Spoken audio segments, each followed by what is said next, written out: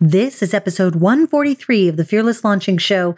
Today, we're going to dig into a topic I get asked about a lot, and that's which online course builder or course plugin should I choose to house my online course? Let's dig in. I'll see you inside. Hi, I'm Anne Samoilov, and I've helped some of the biggest online entrepreneurs and business owners have successful 6- and 7-figure product launches. By working in the trenches offline to produce movies, TV shows, video games, I've discovered so many different ways to launch creative ideas. And the question is, do you have to copy what your guru says in order to have a successful launch? Do you have to use their done-for-you system in order to have success, in order to achieve your goals in business? I say no. This is the Fearless Launching Show featuring myself and an ongoing cast of characters, friends who join me in discussing business, launching, life, and balancing it all and having an amazing time doing it. Let's get into today's episode.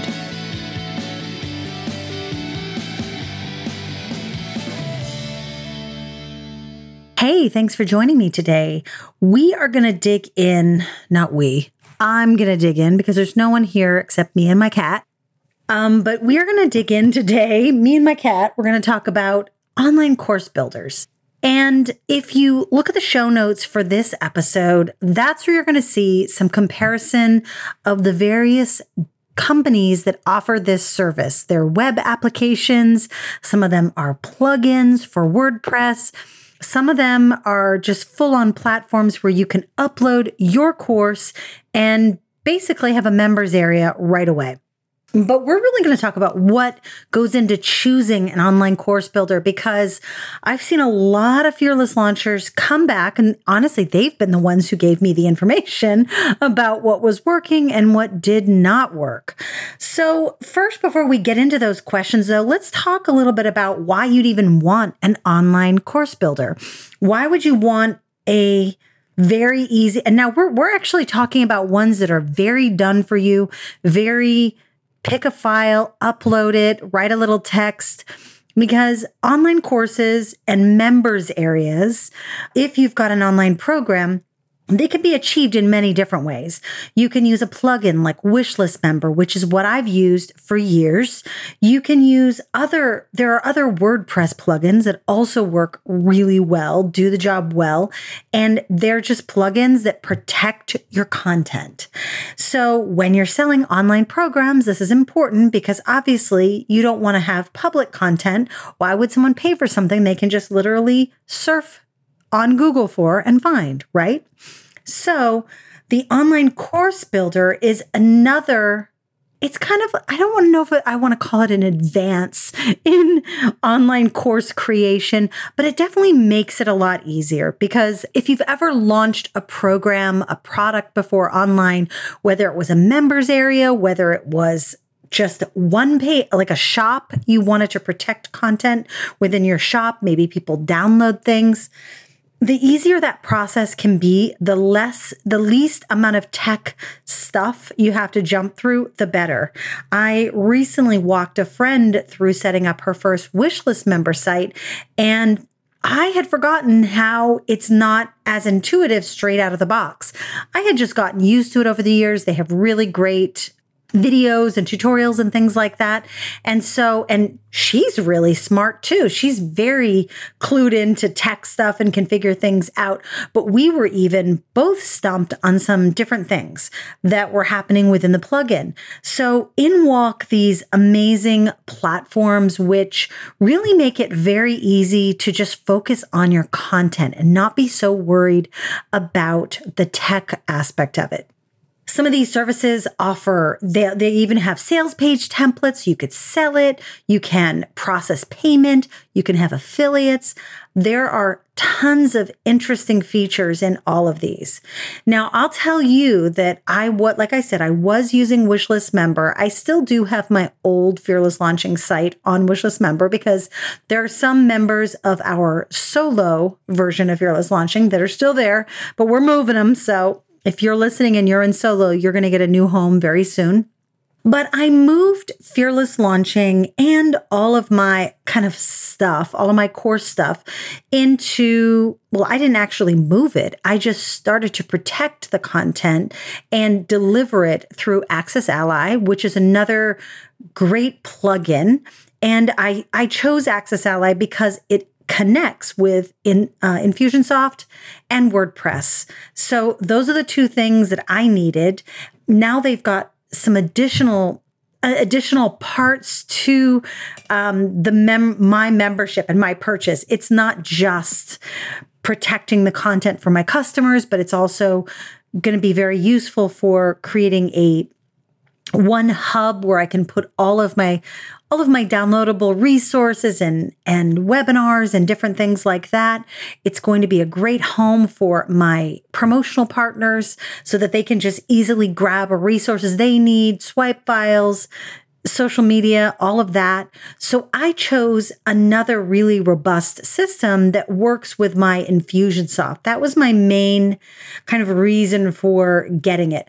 Also, I just really loved how Ambition Ally, if you go to their site, and even if you're a member of Natalie Lucier's, anything that she has, even if you've downloaded her 30 days list building challenge, if you have that, then you are able to see the kind of thing that I'm creating, where there's one place where you can put free and paid items that you might have.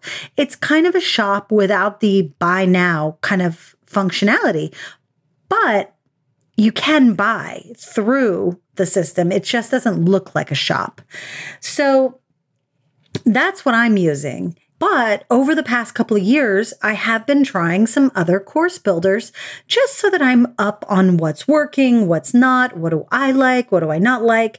And of course, some of those that have topped the list have been Teachable, Thinkific, Ruzuku. I had even a meeting with the creator or the owner, I don't even know what his title is, of Ruzuku, and they're a great group of people. I highly recommend just getting to know them and checking out. They have a few free courses so you can actually see what it's like to use Ruzuku as a user, which I think is really important. It's one of the questions that we'll get into in just a few minutes. But I went through my own process of looking at Teachable. I looked at Teachable because I saw Think Creative Collective on there. I saw Melissa Griffin, love her stuff. And I started seeing this whole group of people all of a sudden crop up on Teachable. That led me over to Thinkific, which I think I got over to Thinkific through Amy Porterfield. I think she recommended him, their company in a course that I was in. And so I've been trying out all these different things. I've gone through courses using Thinkific and actually all the three that I just mentioned. We're also going to have a few. If you go over to AnsonWillove.com/143, you should be able to check out all of the other ones that we found.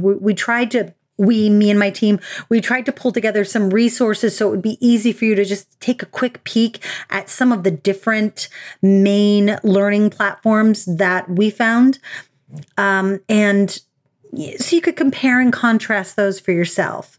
But for me, the ones that have worked the best so far, I'll just kind of give you the spoiler here, are the ones that are very small, like my smaller products.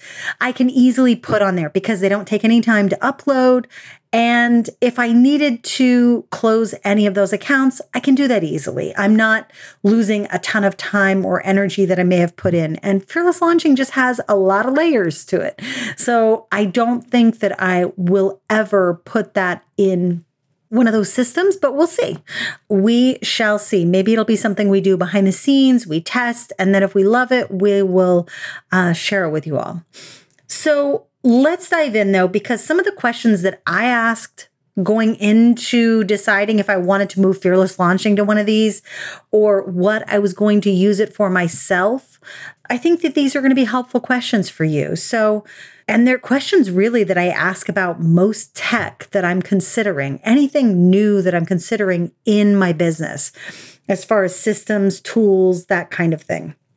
So my main number one thing that I always ask is, what's my exit strategy going to be? Like, if I don't like this product and I put a lot of time into it, how easy is it going to be to get my stuff out? Now, I've got some memberships with things that I'm like, wow, if I wanted to leave, this ain't going to be easy. And I'm thinking about Infusionsoft because if I ever wanted to really make a break from Infusionsoft, I think I would be really bummed out by that process. Though I have been, a woman who I'm trying to get on the podcast, her name is Alexis, over at ConvertKit, has told me that, I have enough people that they would do the move for me. So I guess whatever. Maybe I'll decide to do that at some point. But there's something in the ease of using Infusionsoft that I like because I just know it. It's like sometimes the devil you don't know seems like it's going to be better, easier, faster, whatever. But I'm just staying where I am for right now. But I'm always thinking, what's that exit strategy? For instance, in these course builders, can you export everything easily? I know that if I wanted to move themes, it's easy for me to move themes for WordPress. So that's why it didn't feel like a huge risk to get Access Ally. If I decide I don't want it, no big deal. I'll just go back to protecting it with Wishlist Member. Simple as that. Or I'll use CourseCats or Zippy Courses, one of the other courses created by Zippy Courses, Derek Halpern, and CourseCats, David Siteman Garland. So I'm always thinking, what's that exit strategy? Of course, companies don't want to make it easy for you to leave, but I think that would be an amazing feature. If someone told me that I could back up, export all the data, and have it be usable, I would be very excited about that for any of these systems, because that's really my number one thought, honestly. So the second question I like to ask is there a way for me to test it fully functionally, maybe through a launch, even with little downtime, no learning curve? Is there a way for me to see the main features? And, because I've done this in the past where I'll get a demo. Let's say I remember back in the day when I was trying out GoToWebinar and I checked it out for a month, the month I was launching. And then, of course, I decided to keep it going. But I figured, I can cancel it after the class is done if I really don't like it. So it doesn't feel like that big of a commitment. It's not the money. It was the commitment to using the platform. For instance, recently, there was a woman in Fearless Launching who had used Teachable, but not whatever level doesn't have analytics is the one that she was using. And I thought, wow, that is a bummer, because who wants to launch without knowing numbers of people hitting the page? Now, I'm sure there's a way to track those pages inside Google, your analytics account and all of that. But I like to see their analytics. I like to see that. I think analytics are important. I think that should be included in the demo or the trial, whatever it is that someone is using. And to that end, number 3 is, does it integrate with your current tool set? Does it integrate with your payment processor? Or are you going to have to switch to their payment processor to really make it worthwhile?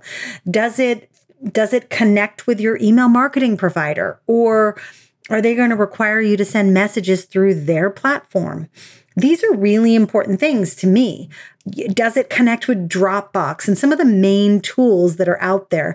Most things that I've used, most different types of platforms that do different types of things. I'm thinking of CoSchedule, and I'm thinking of Planoly. That's like a site that allows you to schedule Instagram images. Those all connect with my Google Drive, with my Dropbox, and that makes me happy. So how does it integrate with your current tools? Look, make sure to check. And, maybe it replaces some of your tools, but know that and understand if those are going to cause you any extra delays.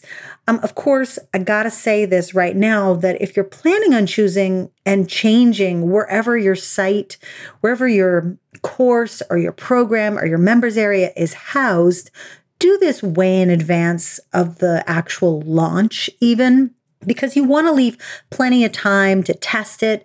Also, leave everything in its current home until you can confirm that everything is working perfectly, or at least mostly perfectly. Okay, so back to the questions. Question number 4, can you use it partially? And I say this because is there a way so that you can use your own, for instance, this is actually a question I don't know about some of these sites. Do you have to use their sales page element so that or do you have to use their sales page, their payment processor to get people into your members area or your product? I would assume not, but you never know. You might be required to at least have that page, even if you're sending traffic from another place, like a standalone sales page. And the number 5 question, so can you use it partially? I know that seems like a weird question, but I often don't want to use it all inclusive. I don't want the all inclusive experience because most systems like this that say they can do everything, even like a Kajabi or Easy Webinar, which was not easy. It's fine, but it's not easy. But some of these companies that claim to do like all the things, they actually don't do all the things well. So make sure you know what you can and must use it for and with, and just be really aware of it. This is why giving yourself plenty of time to test it is important. Question number 5, what's your end game here? How do you want your products to be available? Are they always available? Are you launching them 1 or 2 times during the year? Do you want to make your free things available here? Do you have one-off small workshops where you just want to put those on the site? You don't have to put all of your products in one place. You could decide, you know what? I've got these plan with me workshops. I've got my launch toolkit. That's me, of course. I might put those there on Thinkific or Teachable. I might try these little different platforms out. It requires not a lot of effort, and I can just pop them on there, see if I like them. Do you want a dashboard? Do you want a place where everything can be seen that you offer? That's really important. And, to this end, can you test? Do you have a smaller product that you can test it with first and really test the entire process? How does it fit in? Is it going to require you to rewrite emails and reconfigure how your tools are laid out together or how they're connected? You really want to try to double check that whatever process you've got set up now, especially if it's working, won't be broken by switching to this fancy new thing or this cute new thing. Now, I don't think it's necessarily a bad idea to use a course builder, but I do want to caution you because your stuff is now on someone else's server. And I guess I could say the same thing about my Lead Pages account, that all of my landing pages are on someone else's server, kind of, not all of them. But the reason why that's important to know is and be okay with the company. And that's actually, there's another kind of layer of how I look at some of these course builders is I'm looking at their reputation. I'm looking at how flexible and how much they're committed to educating their customers and to their soon-to-be customers. The reputation piece is big, and I honestly did a little digging around with a bunch of different people, some people who are huge fans, some people who are questioners, and I discovered that there's one company that, maybe it's not as great as they want to make themselves out to be, and there are some still clunky features and, potentially not so good features that need to be gotten rid of. I'm not going to out any companies here because I think there's value in all of them. And if one works for you, then great. The other thing to look at regarding reputation is looking at their longevity. Look at their business. This is something too that I'm kind of doing when I'm looking at my payment processors again. And I'm thinking, there's one that I'm just not sure that I'm fully signed on to use anymore. I feel like we're done. I feel like I'm done because I don't really feel like it's necessary. And it's just an extra expense that the business doesn't really need. But look at longevity and reputation and ask yourself, what would happen if they decided to shut down? What would happen to your stuff? So this is why that exit strategy question is really important, because you want to be able to back up your stuff on a regular basis, especially if you're adding to a members area. It might work really great for someone who has a huge audience, who maybe has that backup feature that you might not, if you're just starting out. So make sure you know these things.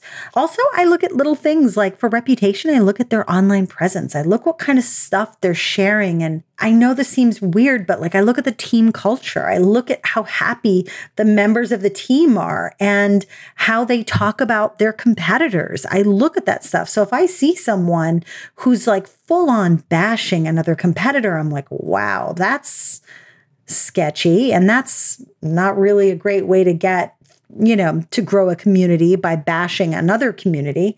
And again, I'm not going to point anybody out, but I have noticed there's been a few times I've seen unsavory, competitive back and forth between companies thinking, wow, that's actually not doing either of you any good. So that's it, guys. I wanted to kind of talk about this a little bit. There are more resources, like I said, a lot of resources over at AnneSamoilWeb.com/143.